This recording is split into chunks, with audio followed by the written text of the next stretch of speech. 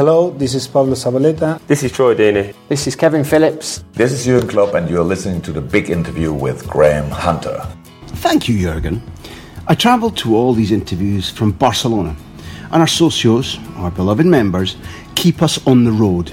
This independent podcast would not happen without them. Please go to patreon.com/Graham Hunter right now to become a socio, to become one of our members, and get an extra big interview every month, plus loads of bonus content. So go to patreon.com/Graham Hunter, patreon.com/Graham Hunter, and we'll bring you joy.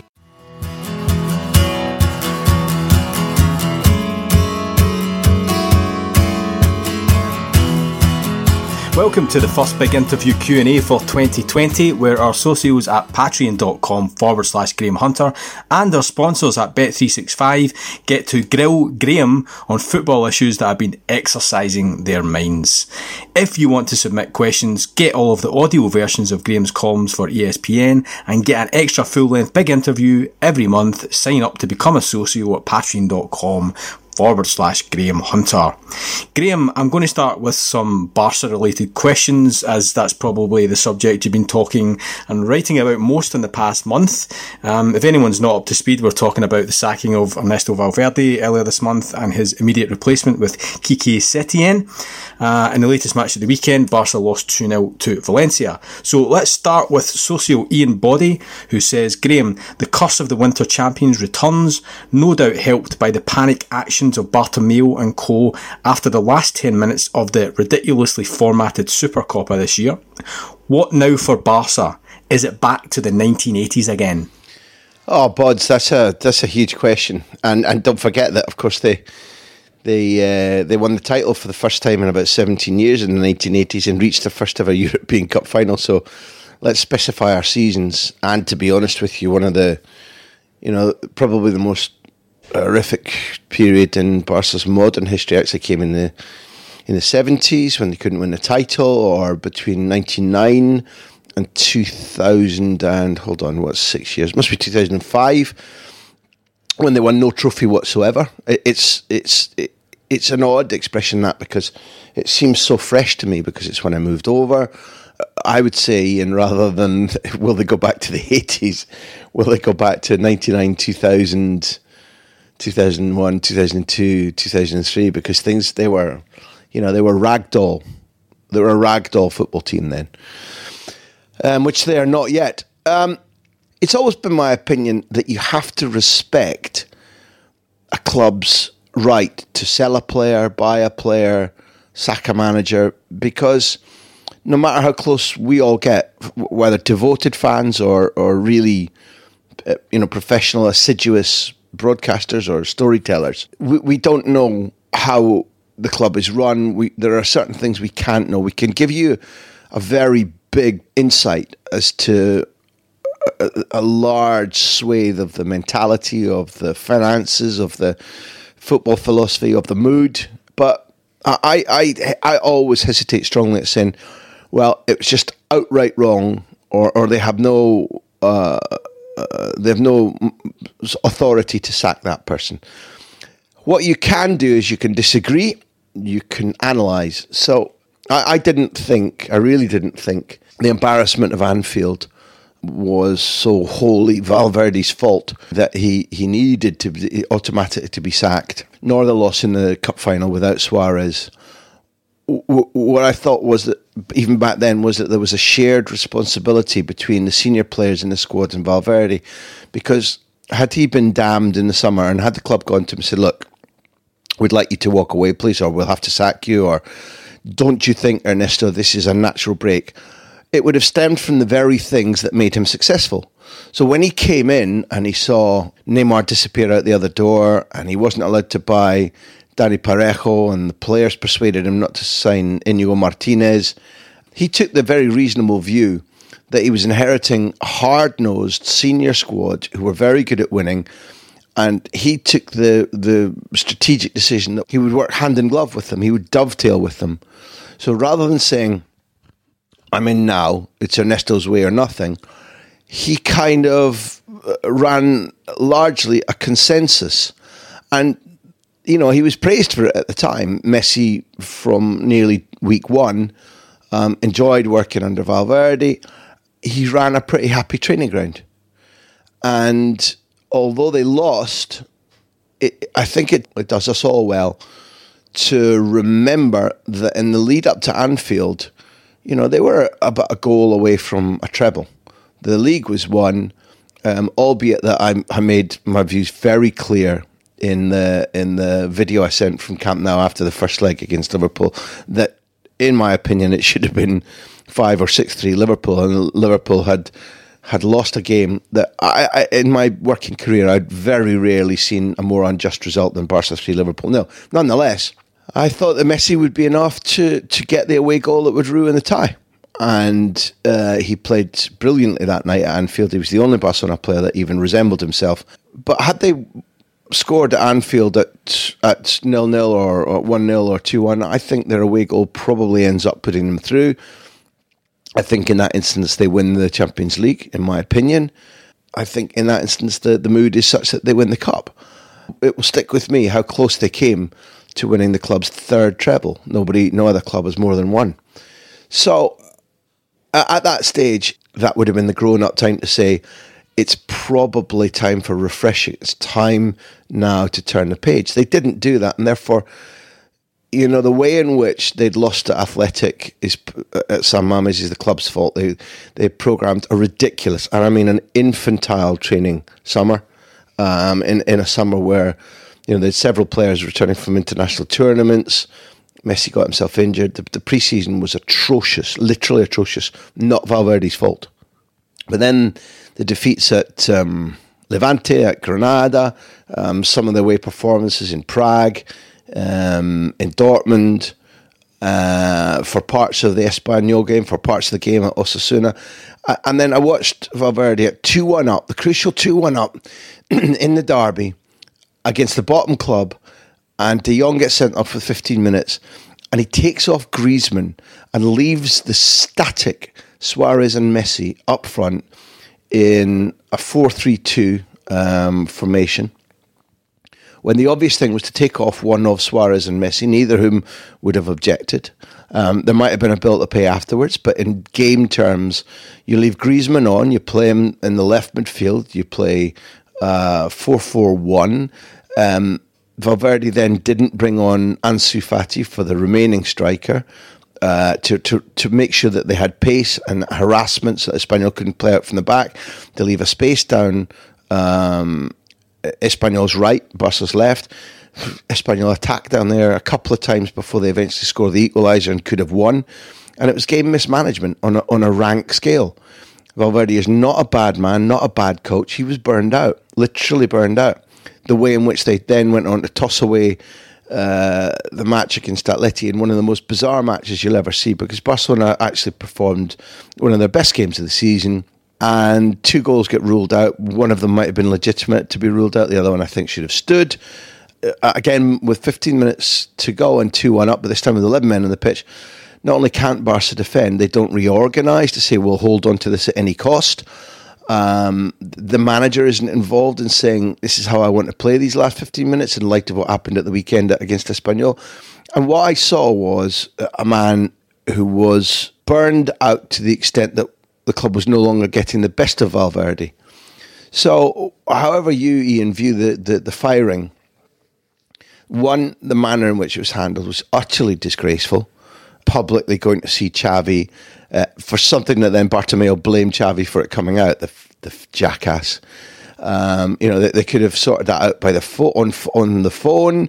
Instead, there was a delegation there for several days trying to persuade him. It was really big news in Qatar, therefore the news reached here. What did they think was going to happen? They then phoned Koeman. They then tried Pochettino because he's very close to one of the board members. Pochettino has said, I'd rather go and work on my farm again than coach Barcelona. Was it some sort of pantomime performance deliberately meant to make them look stupid? Because there's no other explanation. It undermined Setien hugely because the players knew that he was at best fourth choice. Now, when you go into a shark pond, the number one thing you don't want to do is have a bleeding cut. But, they definitely gave Setien a couple of paper cuts. And over these days, these crucial days, when he's asking the players not to run without the ball and do sprints and jogs and go 10K runs, it's not that change. But the change is in intensity, exercise by exercise. No dawdling between exercises. All the drills performed with a harder edge, a quicker edge. And everybody who's played any kind of sport knows that if you increase the level of every single thing every single day, you can augment your efficacy, your sharpness, your mental sharpness, the understanding between players. You can tone players. You can literally get them fitter. But while you're doing it, particularly in mid-season, there's a gigantic risk of players looking, tired and being mentally weary until the boost kicks in. Quique Setien has been using his theoretical idea of how best to have Barca line up, and they're not capable. I don't want to be already claiming credit when, for the benefit of all of us who watch football, it would be better if things turn out well. But I pointed out that Quique Setien's massive task wasn't to reteach footballers how to play Cruyff or Guardiola ideas, but to convince them that it was worth the daily sacrifice in order to be able to do it. Because the movement that you need in pressing or in pass options, and the speed of thought you need to make the ball fly in the right way, not just move quickly, but move quickly in the right way. That level of stamina and energy, Barcelona don't have and haven't had for a long time. So he's come in to a situation which is invidious. He's inherited players who I think are not currently equipped to play the brand of football he wants. And in retuning them, he runs the risk that there are, a few weeks of performances as flat as the one against Granada, where the ethos was right and they won, or the one against Ibiza, where they should have been knocked out of the cup by a third division team had it not been for Griezmann's nose for goal. And a game like Mestalla, when losing 2-0, was they should be, at the end of the beds kneeling and praying in thanks, because it was a 4-5-0 game. So going forward, Ian, I think the issues include, is there anything left in Luis Suarez? They miss him brutally for all the difficulties he was having physically. He stood out as ultra smart and competitive, and his loss on the pitch is gigantic. They're at the moment utterly reliant on Vidal to break lines, to move with Messi, to give goal threat, and to imbue the team with the competitive spirit that they've had since basically it clicked for Frank Rijkaard. Then going forward, what I know is that they are now, whether they fannied about it and pretended to sign Neymar to try and keep Messi happy last year, the fact is they're going to throw the kitchen sink at Neymar in the summer. They're currently, as you know, negotiating for Rodrigo to get Neymar. They don't have the money for it. It can only work if they're including Griezmann or Dembele in the move. But if I look at their weakness in certain positions, there's a lot of intelligent trading to do, not to restore some sort of Guardiola level football. I'm talking about that era rather than him, the player. Setien's got to survive to the end of the season, because right now I think it's in the balance, as it often is when a new manager comes in, about whether the group are going to buy into him or not. His personality, his messages, the brand of football he wants, all of those do definitely dovetail with what large parts of this squad have been developed to play.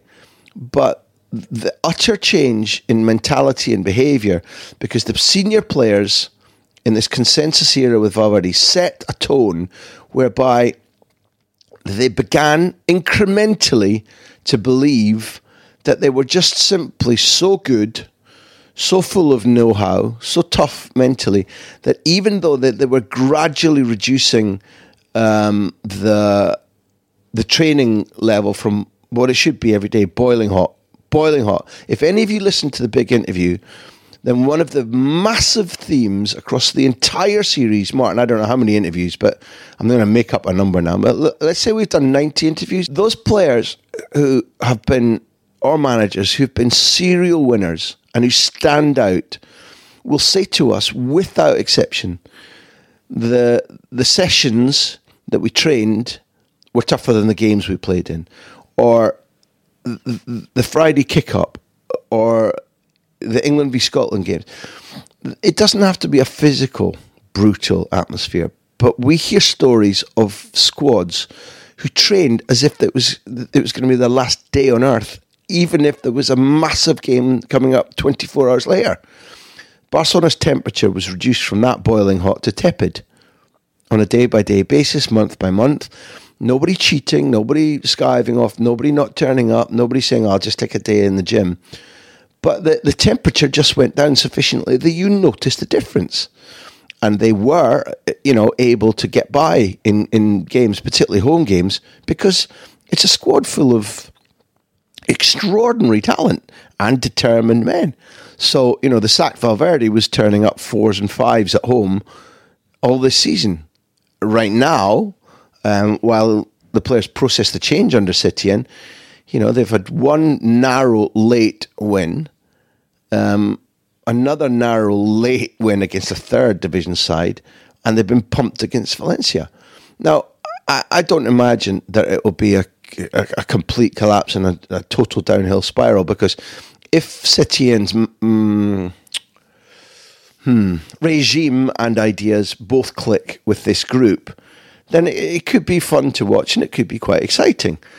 But in the meantime, the manner in which this has been allowed to develop and the manner in which the board handled the change, really has been, the only word for it is inept. And beyond this summer, Ian, I'd be a liar if I said this will happen or that will happen, because we've got elections in 21. The budget is bust. They've spent too much. They've repayments to make. They're going to have to trade players. They're going to have to borrow money like they did against Griezmann. They are, they're late already on a 600 million reworking of the Camp Nou. I'm not saying Bartomeu, whose ego is gigantic and who's done good things in his time. There's no question that he's done some good things. I'll name one, the reconciliation, the fertile and really positive reconciliation with the entire Cruyff family. That, for a man who was Bartomeu's mate and running mate, is extraordinary. However, they're in such a mess. It has been, particularly in the Catalan media and in the international media, I think it's been really undercovered exactly what a mess this club could be in right now if they take a couple of bad breaks between now and May. Things could get very, very, very messy indeed, and they don't have all the resources we naturally associated with this club, La Masia, the squad. So right now, Ian, my old chum, things are on a knife edge. Yeah, I mean, I think the next couple of socio questions are related, and I think you've kind of touched on this already in the kind of wider issues that are at stake here beyond simple recruitment. But I'll throw them to you anyway. We've got Miles Chennels and Julian Ball Rodriguez. Miles, first up, says, what is the word on potential replacement for Luis Suarez, and what are your views on an ideal player to bring in? For what it's worth, I believe Lacazette could work. Also, the timing of Timo Werner's contract expiry might work quite nicely. And Julian adds, how much of a miss do you think Suarez will be for Barca, and is Griezmann ready to fill in? Well, Miles and Julian, it's just such a patchwork of things to say there. So let me try and be more swift than I was, or more efficient than I was with Ian's answer. First of all, I know that they spoke to Aubameyang in this market, because Aubameyang then started phoning his contacts in Barcelona, one of whom was a friend of mine, and they had a phone call where Aubameyang said, look, Barca seem to want me. I want to go there. I've only got 1 year left on my contract. I think it's doable. What will it be like for me? Now, I didn't see how on earth Arsenal could let that guy go in mid-season, but because he's at the moment not likely to renew, whether it's from Arsenal's point of view or Auba's wholly, the idea was from Barcelona that they would some cash plus Rakitic. Now, that Rakitic, I'm still 100% certain, doesn't want to go. His wife doesn't want to go anywhere further north. She's from Seville, and it really matters to her, the temperature. And Rakitic is a happy man with his contract. So Auba, I think, won't happen. And as we're speaking now, one thing that's true is that they're pretty close to Rodrigo. Whether it comes off in the end, I don't know, but Valencia desperately need money. Their debt and their debt servicing means that before summer, not during the summer market, I think in order to not be in deep trouble, they have to yield somewhere in the region of 40 or 50 million. Now, I think that they would have to, but Barcelona don't have, in my opinion, let's see how it pans out. By the time you listen to this, maybe there'll be hard news on Rodrigo from Valencia. But I think he's the right type of player. I know him personally from interviews and from little chit-chats around the training ground when I've been able just to say, hi, good morning, how are you, what do you think? He's exactly the type of character, always bouncy, always very fit, hard trainer, extremely athletic and talented. Undoubtedly, his goal tally goes up or down depending on where he's played on the pitch, depending on what kind of mood, not in mood, but what kind of confidence he's feeling in front of goal.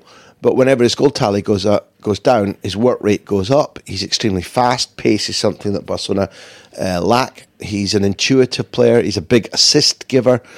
I can fully understand why Rodrigo might have 3 or 4 successful seasons at Football Club Barcelona. Again, I've had decent information that I fully believe that Barcelona are committed to saying to Messi, see, we brought you Neymar this time. I wouldn't be surprised if Messi was thinking about leaving this summer. He can leave for free. I'm judging that based on how he looks, how he's behaving. He looks shriveled mentally. The ball's bouncing off him. He's having his pocket picked in possession all the time. Teams are targeting him, and he's not reacting. And it's been that way since the first game in December. We're 2 months into one of the, irrespective of his goal against Atleti, his goal against Alaves, his hat-trick against Mallorca, this is one of the least satisfying, least impressive spells of Messi I can remember since he was constantly injured back in 2007, 2008. There's something's up. Now, I'm not saying he's leaving, but I am saying I wouldn't be at all surprised if he was now saying, listen, is this, while they thrash about trying to solve their problems, is this where I want to spend the last couple of great years of my career? And is there any fucking chance of me winning the Champions League here? That's a debate that, even though he says he owes Barca a lot, that's a debate that it would be infantile if he and those around him aren't having that debate. Even if they say, nah, bollocks, I'm staying. Fine, this is me. Fine. You know, all the better for us in this country and La Liga. But, the decisions about, who comes in transfer market-wise, whether Suarez has a life at Camp Nou once his meniscus is fixed for the third time since he joined Barcelona. You'd wonder, Inter Miami are desperate to have Suarez. Desperate. I could imagine that this might be the moment. I don't know for sure, but once he's fit, again, minds will turn to as much as he's been missed already and will be missed, is it the right move to recuperate him and count on him having another couple of... I think he just turned 33 this month. Again, I haven't checked, that's from memory, so please pardon me if he's only 17. So the array of decisions, I think, are interdependent and therefore hard to predict. There is nobody with a... Eric Abidal is somebody that I wish could impose the right values on the club.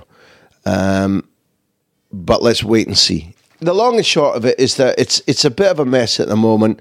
I think on balance, Rodrigo probably happens. By the time you hear this, the market might be closed and I might have egg on my face, but that's the game. It does. They're very intense in the negotiations between the two clubs. Rodrigo wants to come, and temporarily at least, he's the right choice. The one thing I would be doing is I would be repatriating Emerson. They're part owners of Emerson with Betis, and while again he's young and defensively raw, Semedo has never been top class ever, nor will he be. Junior, they bought the wrong wing back when they bought Junior instead of taking Emerson immediately. What I'm trying to say, gentlemen, Julian, Miles, is that their decision making has been all over the place until this moment now. And I think there's a reasonable likelihood that it continues that way. Okay, Graham, before we end part one, I've got a PS here from Julian who says, I think a big interview with Oscar Garcia at Celta Vigo could be really interesting. What do you think? Is his English good enough for 60 minutes on the big interview? It's a good question. I know Oscar really well. In the first player I tried to help and got in contact with when I moved over here was, in fact, Oscar Garcia. We had a mutual friend. Oscar was trying to get a club. He didn't feel his agent was doing very well. My friend we sat down for coffee, I think down by the Olympic Port. But in Barcelona, I involved Rob Moore, who's, Christian Pulisic and Victor Wanyama and Benny McCarthy and Stephen Pienaar's agent. And we tried for a while. And then eventually Oscar got whatever deal. I can't remember what it was back in 2002, 2003. I can't remember. But I've stayed in touch. We share commentary duties. We work for the same people when he's not in full-time employment in football. And therefore we often travel on planes and trains to games together. And I've stayed in touch. I always speak to him in Spanish, but I think his English is not bad at all. After time at Brighton and Watford, and particularly a season in Israel, where I'm pretty sure, I think he won the title. At any rate, number one, I know that he takes his coaching and his involvement in Celta Vigo, or in any club where he's working, very, very seriously indeed. And therefore, I would have thought this is not the time to be doing it, at any rate, because I don't think it's going well there. I think they have a very soft underbelly. And right now, although I hope I'm wrong, I have a strong fear that they're going to go down, despite possessing some terrific players and despite being a squad that should be fighting for top 10 and a decent cup run. That is not how things are painting at all. And therefore, if you'll excuse me, Julian, I will slate that for next season, because in my opinion, his head needs to be fully in work rather than what I would do, taking him back to his glory days and asking him about his ultra-talented brother, Roger, who's his assistant coach up at Celta. I find Oscar very interesting. He was a very good footballer. And let's just take it that request duly noted. Absolutely. We have got a huge list of potential targets, but it's amazing how often timing is the crucial factor in whether we actually go for someone or not. It's probably as much as availability timing. So, Julian, what Martin means is that I can be a real pain in the arse about who I think I should speak to at what given time. No. It's fine. It's fine tuning taken to a Niles Crane level. We're going to take a short break. Join us after the break for more answers to your questions.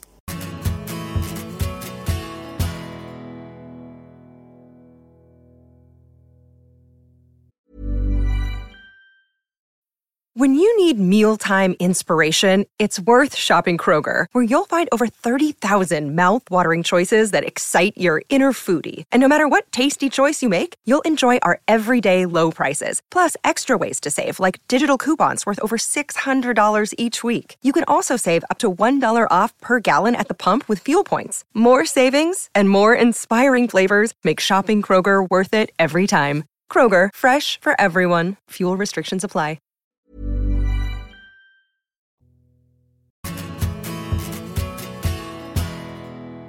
Welcome to the second half of our January Q&A, and we're starting back with an audio question from one of our beloved socios, Richard Kosmala. Buenas G, Richard in Huddersfield. Hope you're well, mate. I just wondered if you could give me your views on VAR, and in particular why it seems to have been a bit of a disaster in the Premier League. Is it purely because of the way they've implemented it, or is it something else?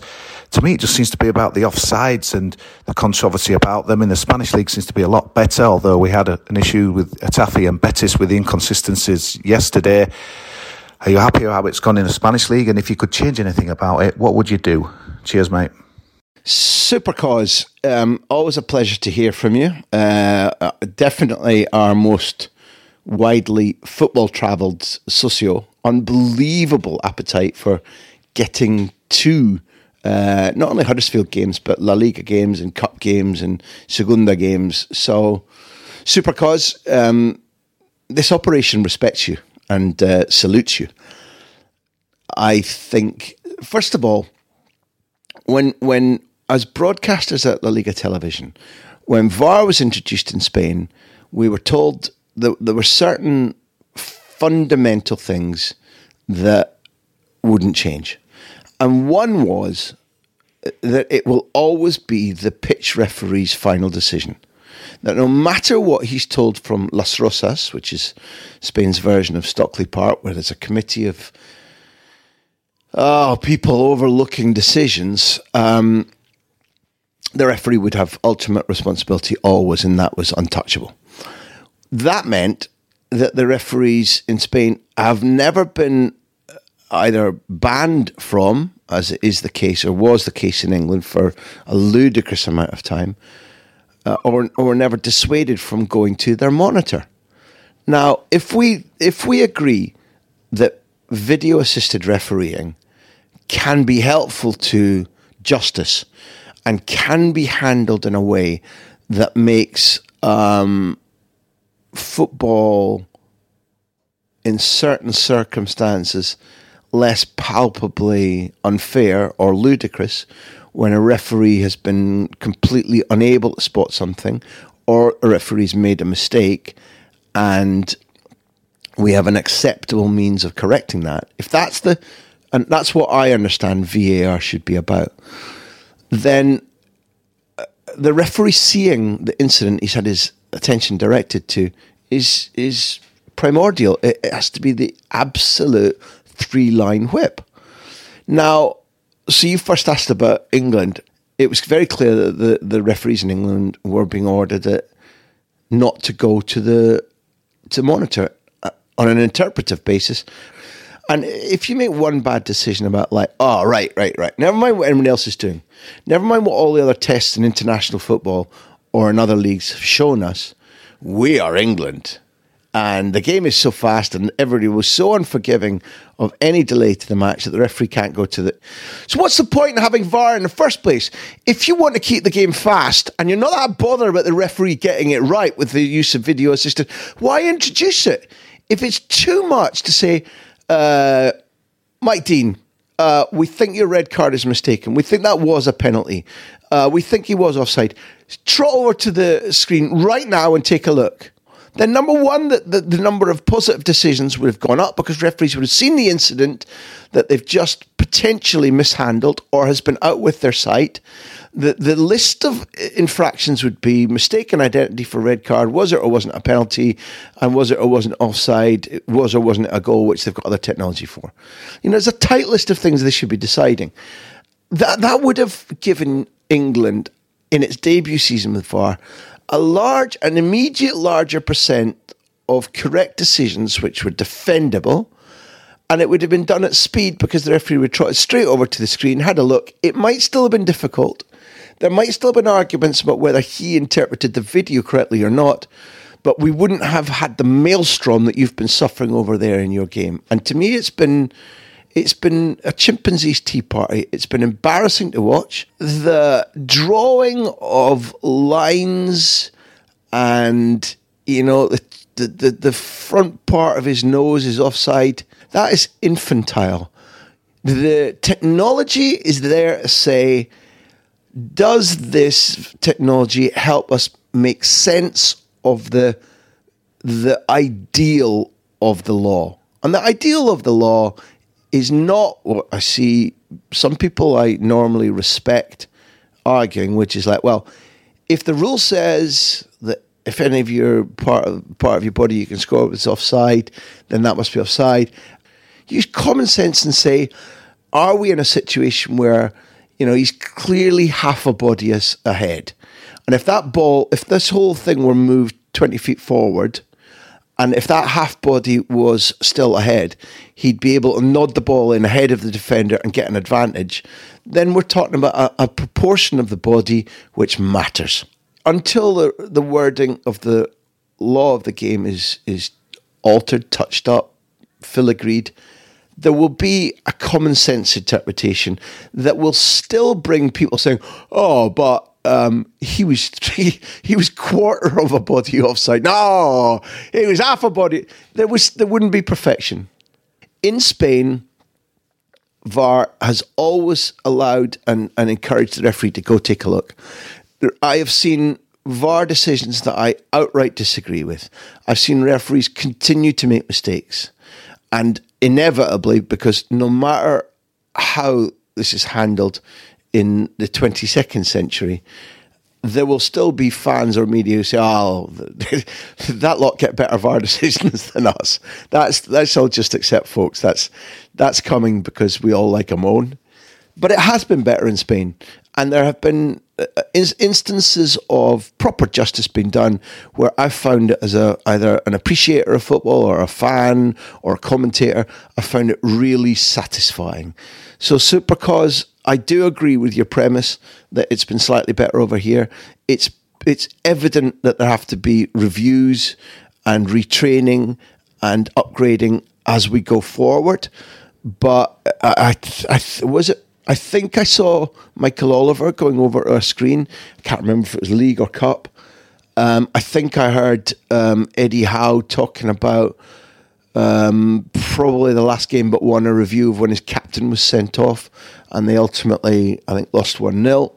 In my opinion, that's the first positive step forward to a situation where instead of everybody scratching each other's eyes out in pure rabid stupidity, there is an ideal in the cricket, which is a different game.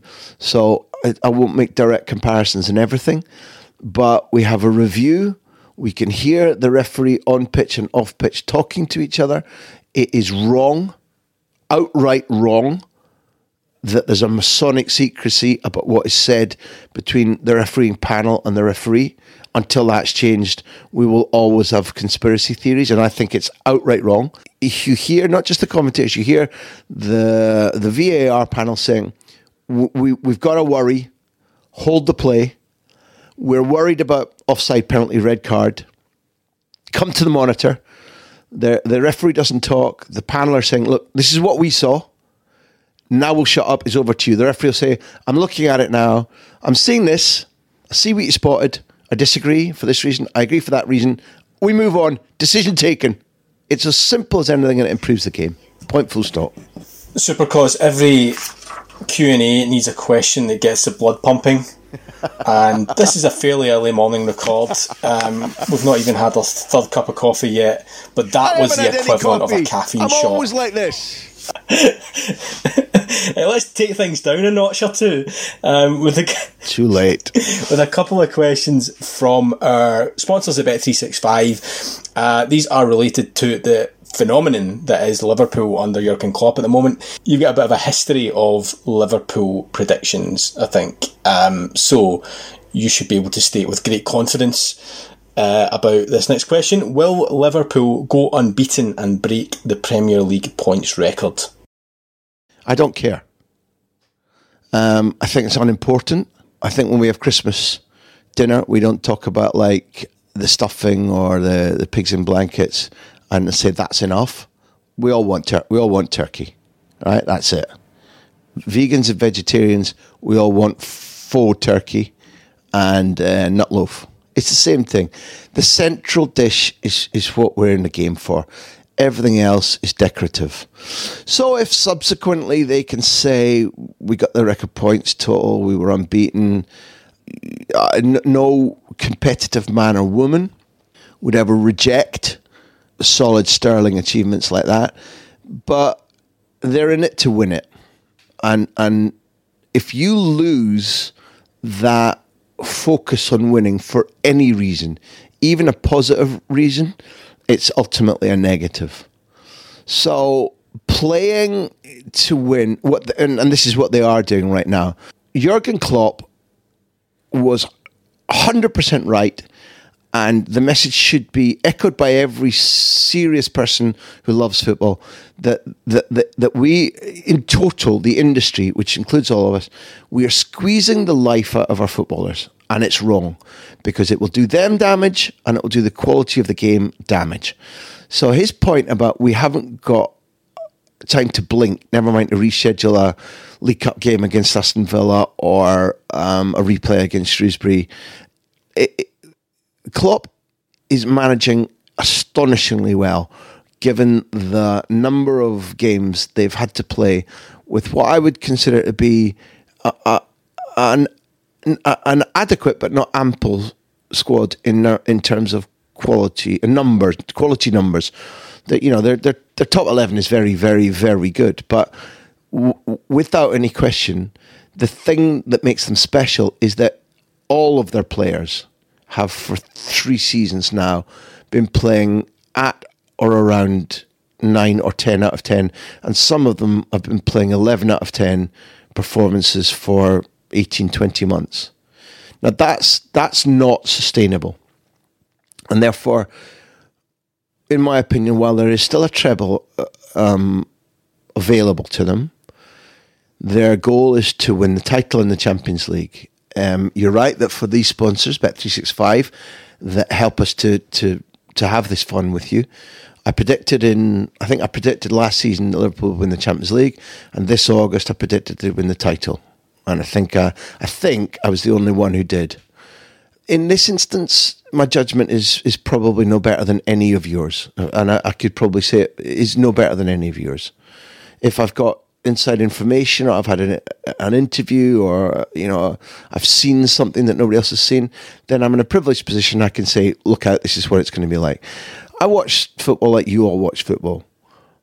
And I think that Liverpool are not teetering, but I think they're exhausted.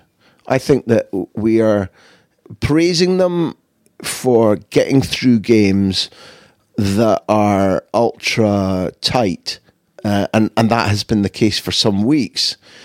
And what I won't enjoy is if they lose one, and if they have a 2-3 week stutter, well, it's been coming for weeks. Well, nobody's saying it's coming. Everybody's saying, isn't it brilliant the way that they can pull out a winner? Isn't it brilliant, their spirit, their energy? Look how many late goals they score. That's all true. But the fact is now, one, they are dreadfully overstretched because the schedule imposed on them is paying them no respect. And it would be the same if it was Arsenal or Manchester United or Man City who'd been at Liverpool's level for the last 3 seasons.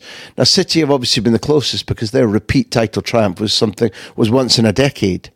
But they haven't had the same either success or demands in Europe because it hasn't been their time.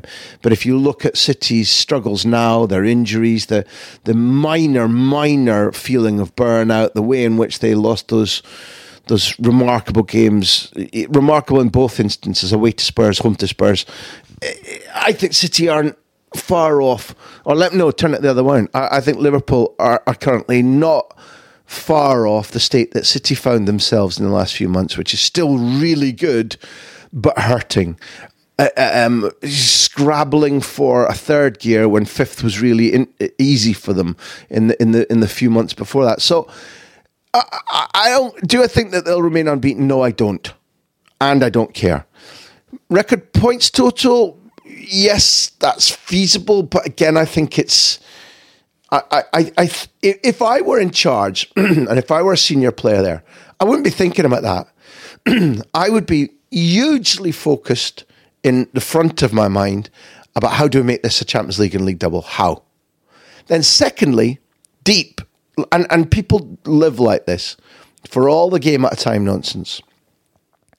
Jurgen Klopp, his technical team, his transfer team, and some of the senior players who are of an age and know they're going to stay should be, and probably will be thinking, how do we maintain this next year again? Not losing focus, but measuring what they're doing now against what they're going to have to do again next season.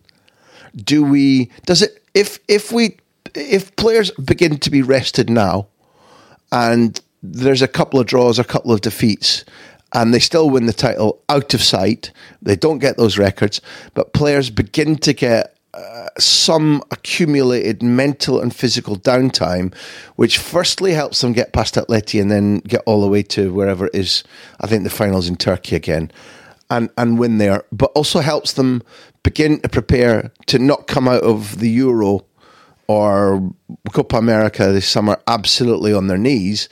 That's something that would occupy my planning, my mind, my lateral thinking far more than unbeaten or points total. That unbeaten in points total is like a speck of dust in the desert compared to doing something like this again next season.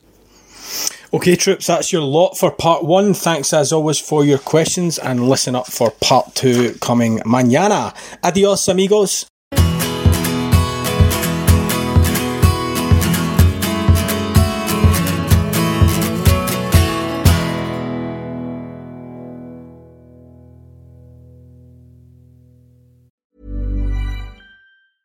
Small details are big surfaces. Tight corners are odd shapes. Flat, rounded, textured, or tall. Whatever your next project, there's a spray paint pattern that's just right. Because Rust-Oleum's new Custom Spray 5-in-1 gives you control with 5 different spray patterns. So you can tackle nooks, crannies, edges, and curves without worrying about drips, runs, uneven coverage, or anything else. Custom Spray 5-in-1. Only from Rust-Oleum.